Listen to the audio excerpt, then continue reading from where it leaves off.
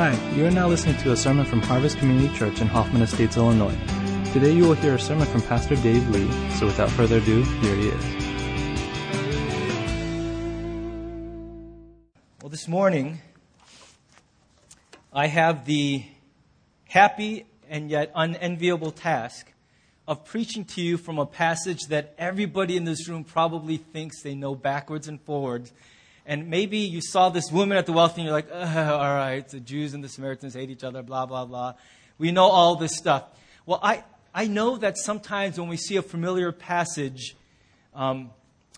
it's easy to tune out. And I'm going to ask that you would stay truly with me. I believe the Lord has led me to certain things this week that surprised me and I think will refresh and encourage your heart. But He's also laid a pretty heavy burden on my heart regarding this passage and the ministry of personal evangelism, which this passage really speaks to. It's a burden that you'll understand, and I hope you'll share with me. It has weighed heavily on me since I began preparing this sermon, and I want to share that burden with you in the Lord.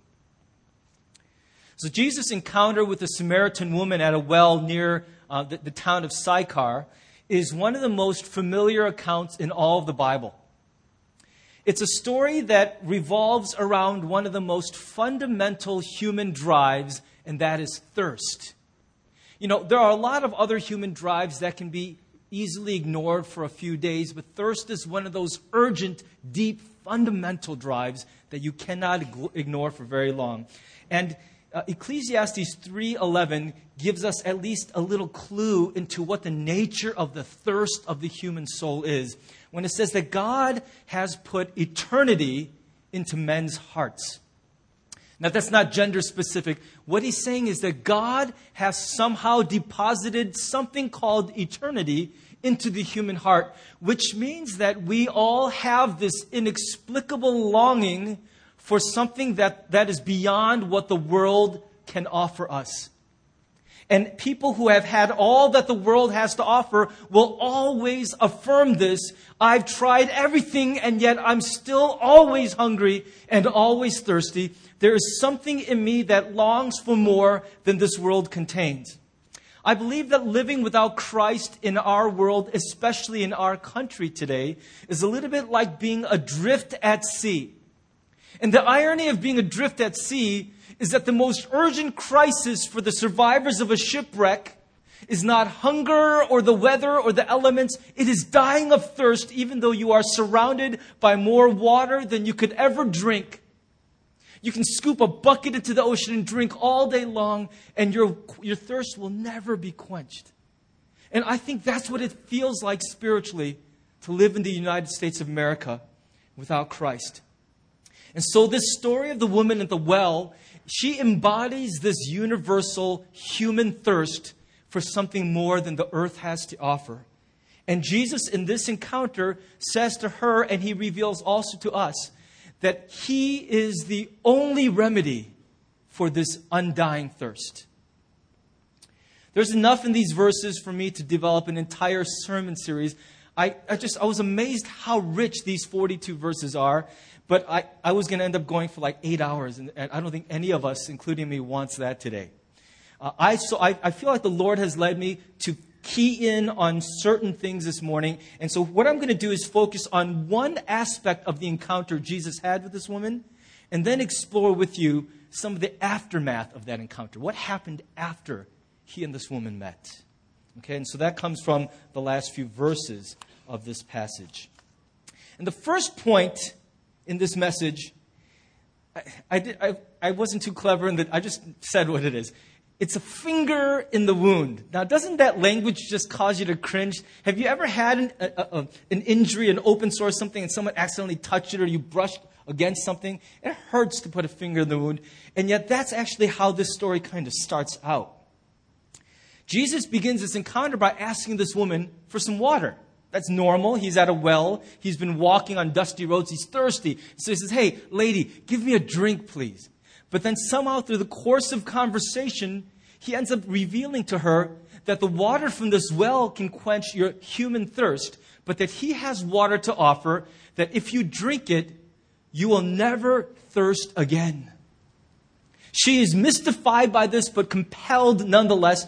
And at the end of that encounter, she's begging him. She says, "Sir, please give me this water which leads to eternal life. Give me this water which in the end will quench my thirst forever." Look what it says here. Jesus said to her, "Everyone who drinks of this water will be thirsty again. But whoever drinks of the water that I will give him will never be thirsty again. The water that I will give him will become in him a spring of water welling up to eternal life."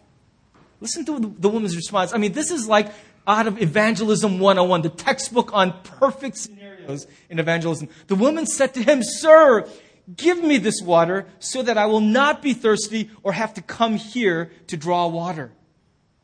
And then Jesus does the most inexplicable thing. I mean, he's got her right where he wants her. And if I were teaching on evangelism, I would say, and the next thing he said was, "Why don't you kneel? Let's pray together. I want you to receive me into your heart." But he doesn't do that, does he? At the height of her openness and response to him, Jesus goes, "Hold on a second. Before we go pouring this eternal water, you need to do one thing. Go home and get your husband and bring him here to me." Now, he knows everything about her. He knows full well that this is not an easy thing for her to hear. Jesus said to her, "Go, call your husband and come here." The woman answered him, "I have no husband." Jesus said to her, "You are right in saying, 'I have no husband,' for you have had 5 husbands, and the one you now have is not your husband. What you have said is true." Listen, even if you're not a religious person, most people in our society would agree if you have had 5 husbands or 5 wives in the past, something is a little off in your life story. That is not a goal to which we aspire or teach our children. Someday, little Johnny, if you're really good, you can have 5 wives in a row.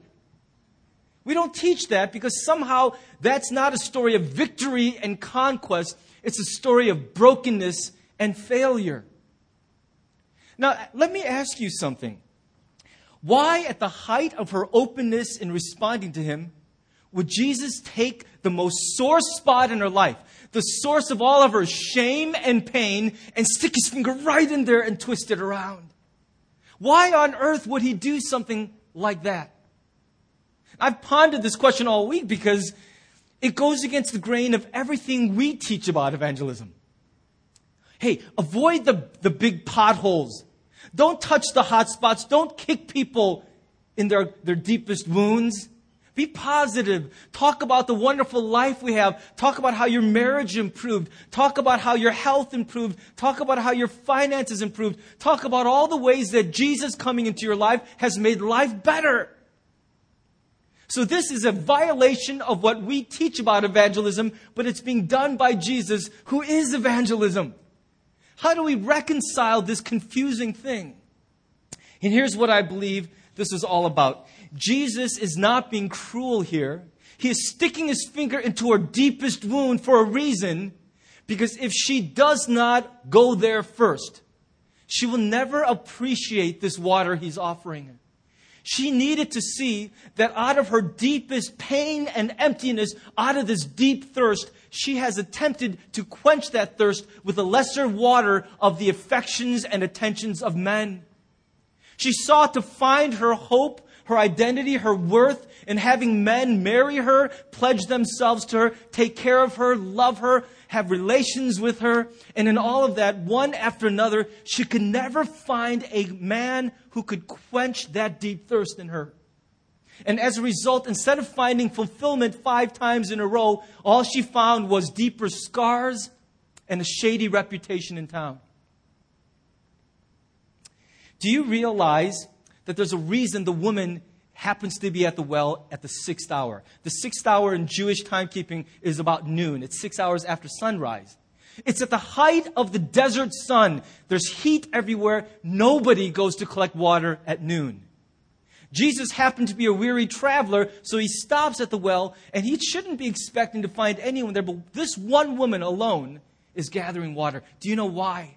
Most women in the village would have gathered and shared gossip and talked to each other around 5 p.m. in the cool of the evening when the heat is gone. And they would have this little girls' club out there, and they would catch up at the water cooler, literally, talking about what's happening in the village. Well, for this woman, it would have been very painful and awkward to be with all the other women in town because she had something of a reputation.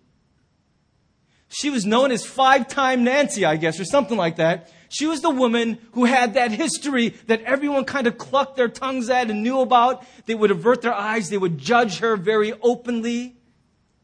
And so she chose to weather the heat at noon in order to gather water in the privacy away from the judging eyes of the other people in town.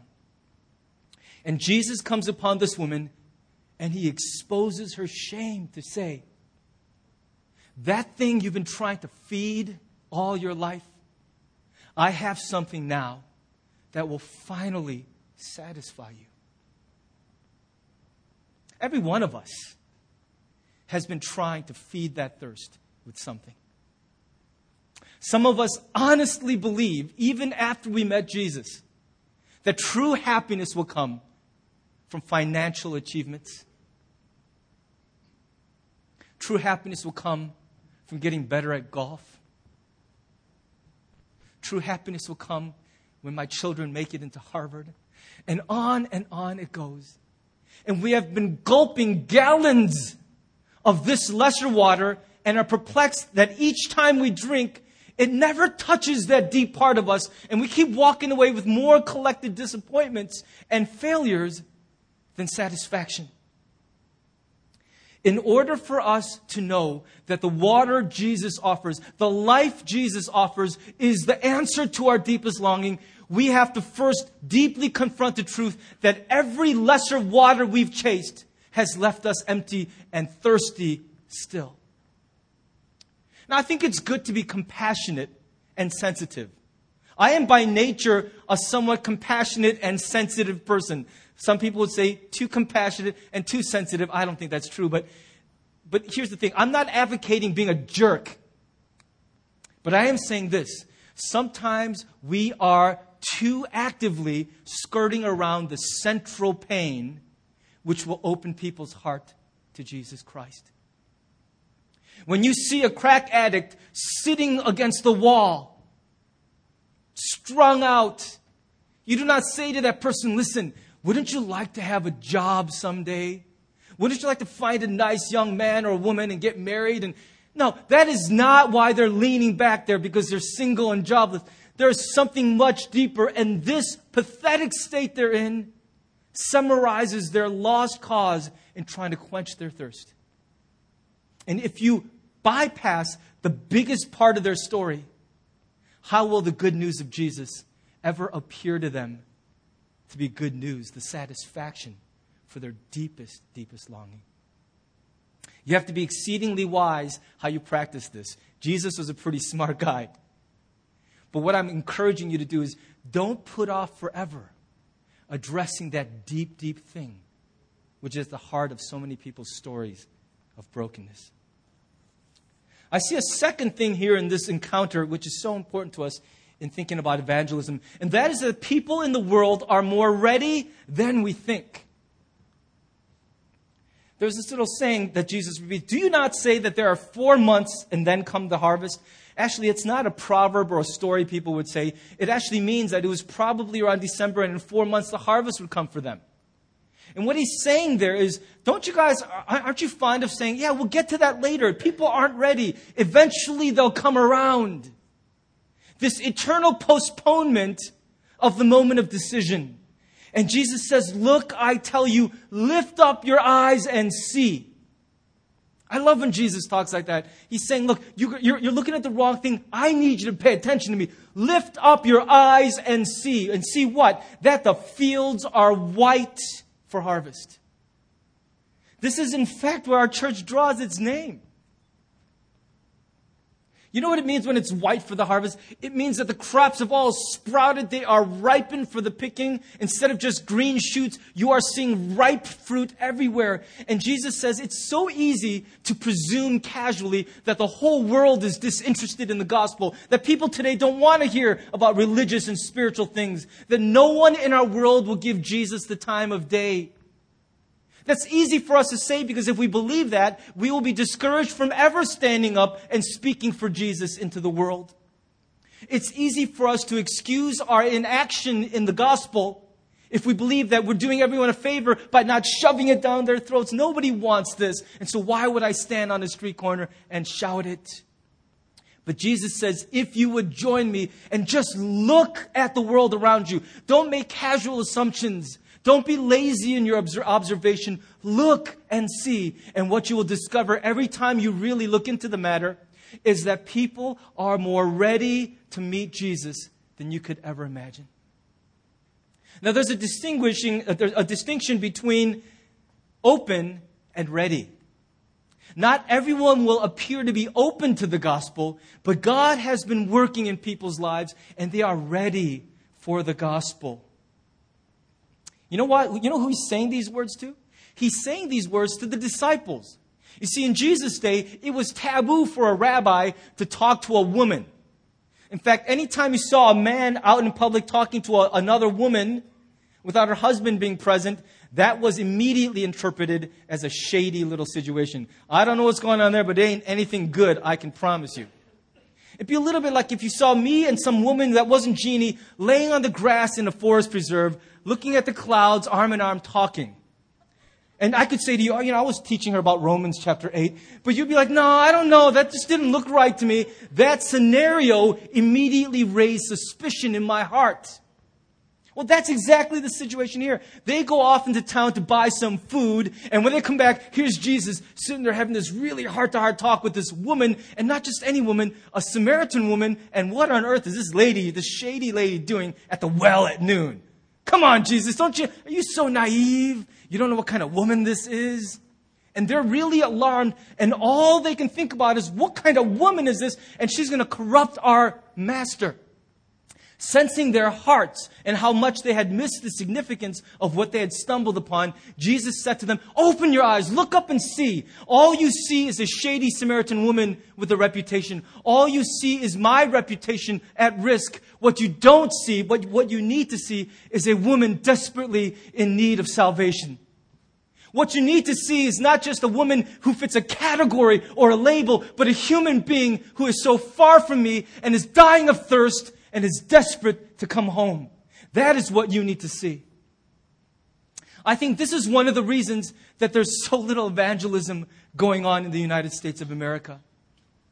Is that we are so quick to join the unbelieving world in looking at other human beings through the lens of categories and labels, when what Jesus says to us is there are only two kinds of people on this planet. The kind that know and walk with me, and the kind that my heart breaks for because they need to come home. There's no other kind of person. Have you guys been following the news lately about Tiger Blood, Charlie Sheen? How many of you guys know what's going on with Charlie? Read the newspapers, watch. He is losing his stinking mind on public television. He has become so completely full of himself. He's saying crazy stuff like, I've got tiger blood. I'm on a drug, and that drug is Charlie Sheen. And if you took it, your brain would explode. Your children would be looking at it. It's just crazy stuff. I got Adonis DNA. He's basically believing that he's a god. And the whole world, the media, we're just having a frenzy of judgment towards this man. And I must admit, I watched a good 45 minutes of footage of the self-destruction of Charlie Sheen this week. And I joined the rest of the world initially in this gloating, self-righteous judgment of this man. And then midweek, as I'm preparing this sermon, the Holy Spirit just pounded me in the face. He said, who do you think you are? Has it occurred to you to pause and pray for Charlie Sheen? I was like, what? What, Lord?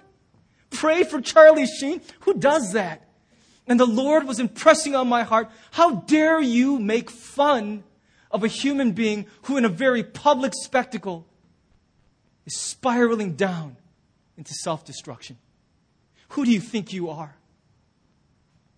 And I got to confess to you, I bowed on the floor of my office and I prayed with all my heart for Charlie Sheen. Do you know how weird that felt? I mean, I got this ad in my email this week. XM Sirius Radio started a channel called Tiger Blood Radio so they can make fun of him 24/7. And the more I thought about this, I said, there's something so wrong with our world, and there's something so wrong with me that I almost was about to tune into that station. And now I won't. Because this is not a man we're supposed to be laughing at. He symbolizes what's wrong with our hearts. We look at people and we don't see what we need to see. The truth is that Charlie Sheen is a man in need of his Savior, Jesus Christ. Now, maybe praying for Charlie Sheen is about the farthest thing from your mind. But all around you right now are people who are so ready to meet Jesus Christ. But if you look at them only through the lens of their behavior, through what they've done to you, for you, against you, you will never be the one to speak the name and the good news of Jesus to them. They are more ready than we think. And that's because God has been very active in preparing their hearts for Him. Let me give you a third observation. It's about sowing and reaping.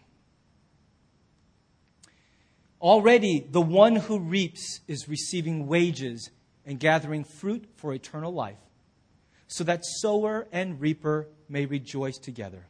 For here the saying holds true, one sows and another reaps. I sent you to reap that for which you did not labor, and you have entered. Others have labored, and you have entered into their labor. What Jesus is saying is the way evangelism, the harvesting of human souls, works is that there are some who plant the seeds of the gospel and others who bring in the harvest. That means that all of us, if we stay in line with this analogy, have a role to play. If human souls are like a crop growing in a field, well, let me tell you something. Only God can make the crop grow, but crops don't gather themselves and walk into the barn. There is still, nonetheless, a role for us, His followers, in the process of bringing people to salvation.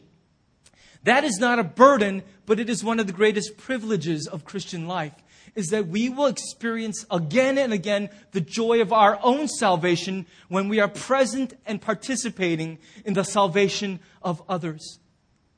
I think part of the reason Christians in America are so disillusioned with our faith is that our own conversion story is such a long, distant memory that the power and the joy of the gospel is just a fading echo in our hearts and our memories.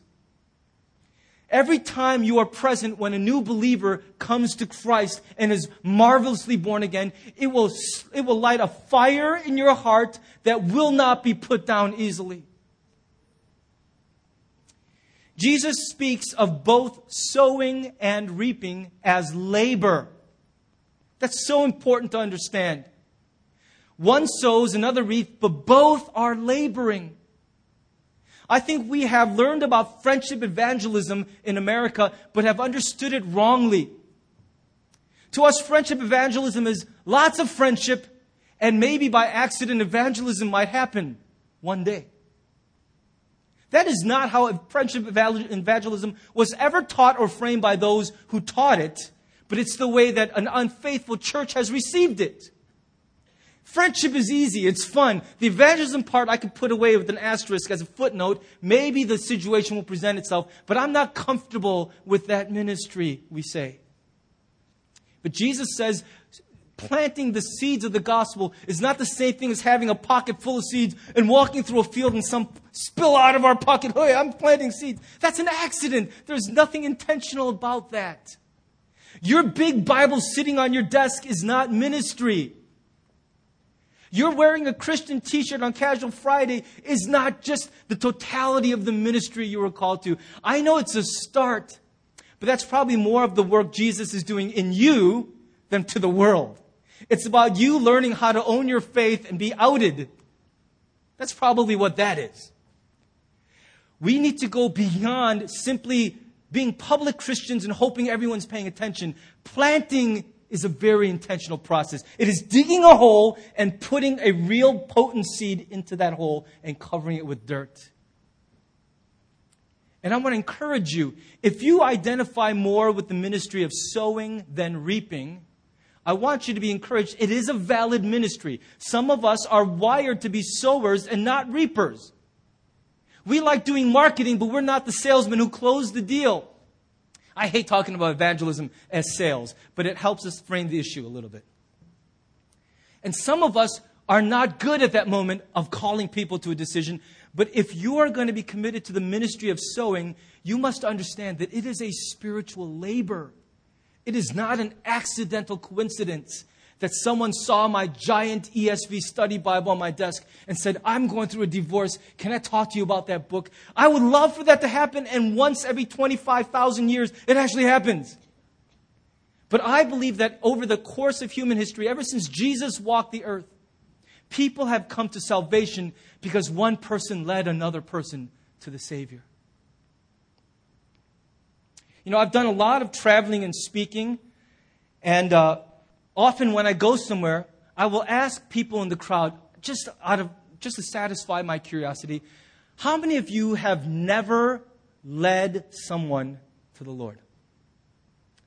And, you know, I'm not exactly George Barna or George Gallup, but, you know, I think based on my amateur statistics, I would have guesstimated that around 90% of the Christians I've met in America have never, ever led someone else to saving faith in Christ. Now, I was preparing this sermon, I was thinking, that's just my personal narrow experience. Maybe I walk amongst a lot of unfaithful people. That's got to be a little high. And so I started doing some internet research, because that's where all the true stuff is on the internet. But what I found, search after search, was that the most reliable figures seemed to say 95% of Christians. I had undershot. I thought I was embarrassingly pessimistic about the church in America. It turns out that 95% of Christians have never led someone to the Lord in the United States. Now, I don't know if you can hear that and just go, oh, it's another statistic. That statistic crushed my spirit. It's been bothering me all week. I'm so agitated about that statistic because I wanted to be proven wrong and I was proven inadequately right. If 95% of us have never led someone to Christ, either we are all very, very ineffective sowers or something is really broken in the church. Now, look, I'm not trying to get you guys all to look at the floor and hope that this sermon ends soon. This is not about guilting you. Aren't you all so troubled by this? I'm not scolding anyone. I mean, look, pastors probably lead the fewest people to Christ because we hang out with all you Christians all day long. You're out there in the world mixing it up. Do you realize that this should trouble us? That even those of us called to be sowers need to be a lot more intentional about sowing because that statistic is really messed up. I've been reading a book by Bill Hybels on leadership this past week, and there's one nugget that really stood out to me as worth remembering. It was in a title he called Make the Big Ask. And he was talking about all kinds of big asks for fundraising, for other things. But he said, my favorite big ask is that many, many times over my life, I have sat across a table with someone and said, I've been talking to you about Jesus, loving you in Jesus' name for a long time now. Tonight is the night I'm going to ask you to make a decision about Jesus. That's simple. You may receive him, you may not. Our friendship will remain intact nonetheless. I will love you no matter what, but I am not going to put it off any longer. I believe that tonight is the night I need to invite you to decide. Do you know that Jesus loves you? Do you know that in Jesus' name I have loved you? And that love and His forgiveness will set your heart free. It's so simple. And when he writes it, I just go, could have had a V8. How come I haven't had that conversation lately? Why do we make it so dramatic, so ominous, so difficult to imagine ourselves doing when all it is one person sitting across the table from another saying, today is the day that I'm going to ask you to make a serious decision in your life? I believe that more of us are called to be reapers, and we have fallen asleep in the light. And I hope that will trouble some of you enough that you will know through the Holy Spirit that God is talking to you right now. This is just for you. Because right now in your life, there are people whose souls are cultivated, and if someone will call them to that decision, they will walk right into the arms of Jesus Christ. Come home. Guilt is the worst motivator for ministry. But somewhere along the way, we have to reconcile our lives with the words of Jesus in Mark 8:38. If anyone is ashamed of me and my words in this adulterous and sinful generation, then I, the Son of Man, will be ashamed of him when he comes in his Father's glory with the holy angels. It's a very simple verse. And what he's saying is, do not let a poorly defined ministry of sowing and friendship evangelism mask the fact that deep down inside, the real problem is we are ashamed of Jesus. We're ashamed to be labeled as His people. And we're afraid of being rejected by people whose opinion of us matters a great deal. And if our ministry of evangelism is a way of masking our shame of Christ, then we must wrestle rightly with that problem in our spiritual life. Let me give you one last observation. And that is that Jesus is the message. See, this woman, and this is why Heath drew the picture that he did. I pictured a discarded, a hastily cast aside water jar, because this woman was there to get water. And it's kind of important when you don't have modern plumbing. Water is life. But the minute she heard and encountered Jesus, she threw the jug aside and she ran straight into town. Now, that's curious. How powerful an encounter must that have been that she ran headlong into the midst of the townspeople who had been the source of so much pain in her life? Why would she run to them? Why? Because somehow meeting Jesus reformats the hard drive of the human heart. It makes you do inexplicable things. You are so excited at what you found that you start telling everybody, even the people who still have their hands gripped around the dagger that's in your back. It's amazing what a conversion experience will do. The most active evangelists are new believers, not veterans. That's so counterintuitive. And listen to the message. She did not stand in the village square and expound on the true identity of the Messiah. What she said instead was so simple. She said, hey, everyone, come and see a man. That was her message. She wasn't trying to argue for a new morality. She wasn't trying to convince people that creation is better than evolution. She wasn't mired in debates about abortion and same-sex marriage. What her message, her testimony was come and see a man who has changed everything. He told me everything I ever did. Now, the way she phrases that cracked me up a little, because I'm picturing all these cynical townsfolk going, lady, that's not a miracle. I could tell you everything you ever did. It's the talk of the town. We all know your history. But see, here's the difference. God did not send His Son into the world to condemn it, but to save it. The difference is, while everyone else could have recited her biography with judgment and self-righteous smugness, Jesus told her everything she ever did, and she never once picked up in His demeanor a hint of angry judgment, but rather that He wanted so badly to save her from that condemnation. Bad people don't need you to remind them that they're bad. Any more than you need me to remind you that you're bad. Do you like it when you come to my office for counseling and the first thing I say is, dude, that's so messed up. What the heck were you thinking? Are you stupid? If I say things like that, your heart is shrinking, closing, guarding. We don't need to be reminded because we are the first people to know not all is well. Jesus names her deepest sin, but not with condemnation, but with an aim to save her from herself. I think this is freeing for us because our message is not some complex theological construction. The reason so many of us stay silent is we don't want to be embarrassed by being caught off guard by questions we cannot answer. Let me tell you something that should comfort you. No one on earth, whoa, I'm getting excited. No one on earth has all the answers. I told my small group this week, you could be so proud to be American, and you probably don't even know what the 10th Amendment to the Constitution says. You think everyone who's a detractor of Christianity has all the answers to the things they believe?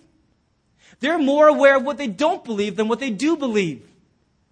And if you're so afraid to engage people because they might stump you, well, who on earth has all the answers? I'm going to tell you right now that at the start of the Christian journey, you will have far more questions than answers. And you will go to the grave with many of those questions not answered. But you already know enough to know that Jesus loves you and you want to walk with Him for the rest of your life. You already know enough about Him to follow Him and to trust your eternal salvation to His promises. Our message is a message about a man who has God and who has made every difference in our lives. It is a testimony about an encounter with a Savior. You will spend the rest of your life wrestling and coming to grips with the apologetic questions of our generation.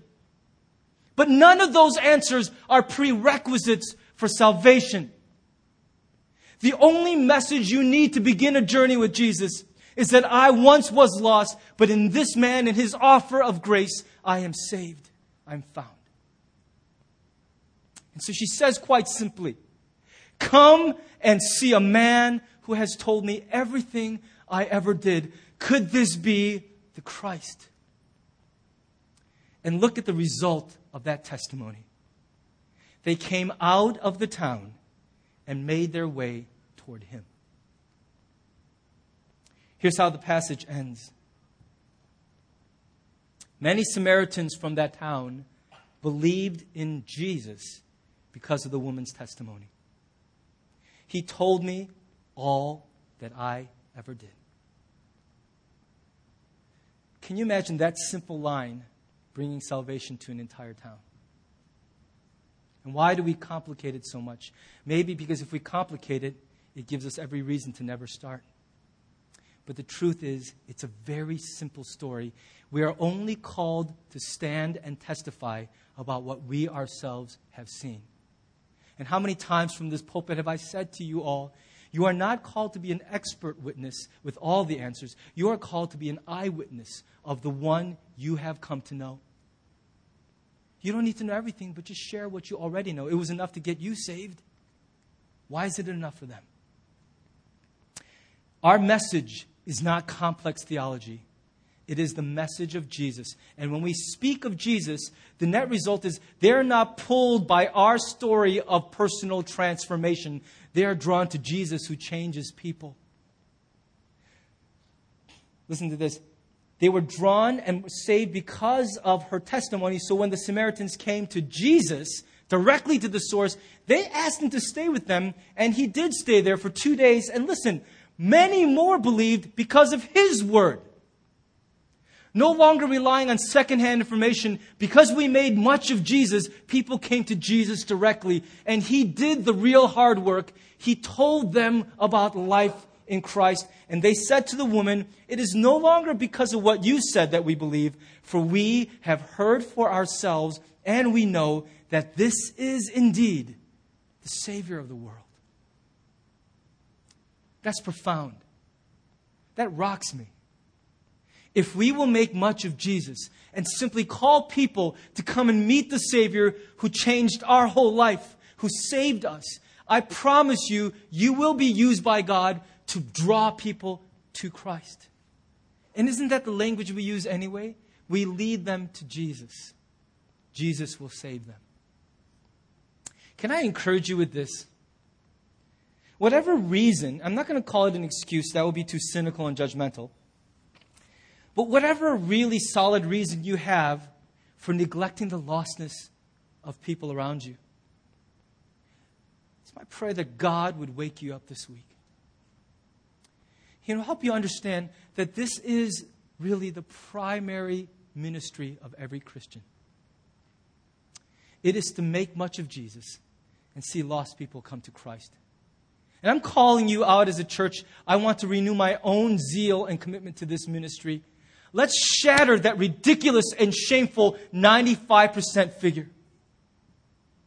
Let's just shatter it. Let's kick it and break its tailbone. Let's make that number go away. What right do we have to grieve over the sliding moral state of America when 95% of us have never led someone to the Savior? What kind of country do we expect to live in if people don't have Jesus? I think it's not an unreasonable goal, a vision even, that by the end of 2011, every last one of us will have been marvelously used by Jesus to plant the seeds of the gospel of Christ, or even to be there at the moment when another human being is eternally changed and saved. And that experience will start something in you that will rage and burn like a holy fire. That's the invitation for the remainder of this year. May God, through His Holy Spirit, be faithful to that challenge and call us out of our slumber to be faithful to speak the name of Jesus. I want to ask you to join with me in a responsive prayer.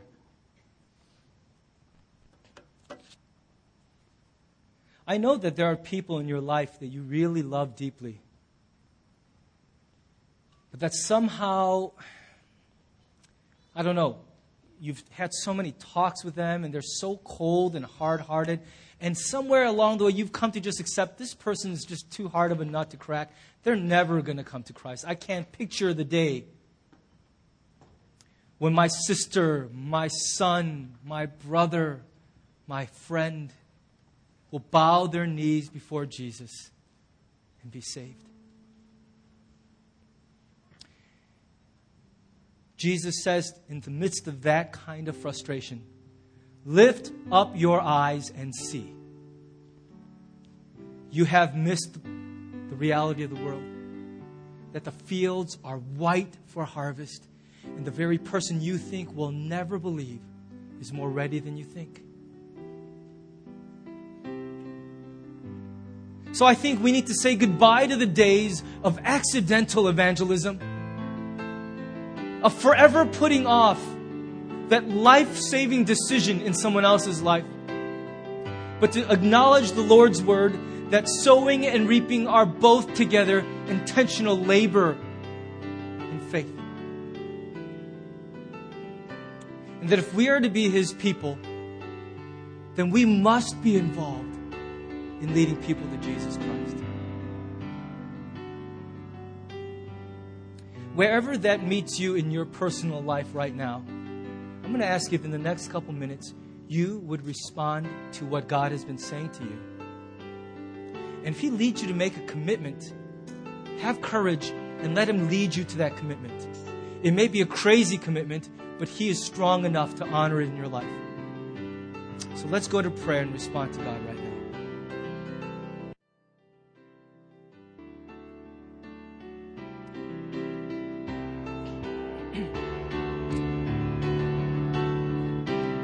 Folks, I believe that even before evangelism is a ministry of speaking and doing, it is first a ministry of having our own hearts changed.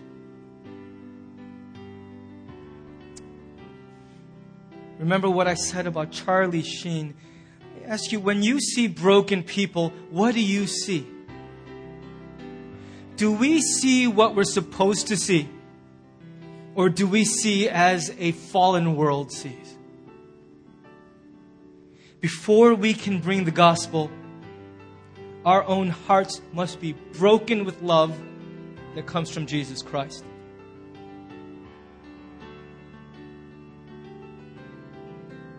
I think that's a prayer all of us can pray together this morning. Soften my heart, God, for I find it too easy to judge or to be callous towards a dying world. And I need you to break my heart. Why don't we all just pray that prayer together right now? And then I'll close for us.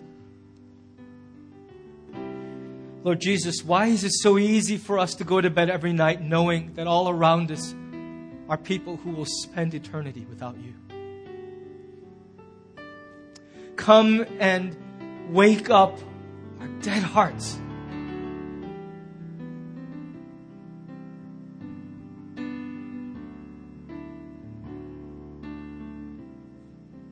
I pray that your Holy Spirit would bother our spirits so much in the days to come that we will no longer be able to ignore the lost around us. Give us courage in the sowing, but even in the reaping. Give us courage to speak of you, to invite people to you. I pray, Lord, this year, that every Christian at Harvest would share in the joy of leading someone to new life in Jesus Christ. That is a crazy thing to pray, but we prayed in bold faith. Make this true of our church. This year, whether we have sown or reaped, give every last one of us the joy and privilege of being part of someone else's coming alive in Christ. I pray that you will do this and awaken a sleeping church. And I pray that you would change our own hearts so that we will no longer sit in mockery and judgment over a messed up world, but our hearts will break with yours and we will be your voice and your hands and feet. We pray that you will do this through us and you will save many. In Jesus' name. Amen.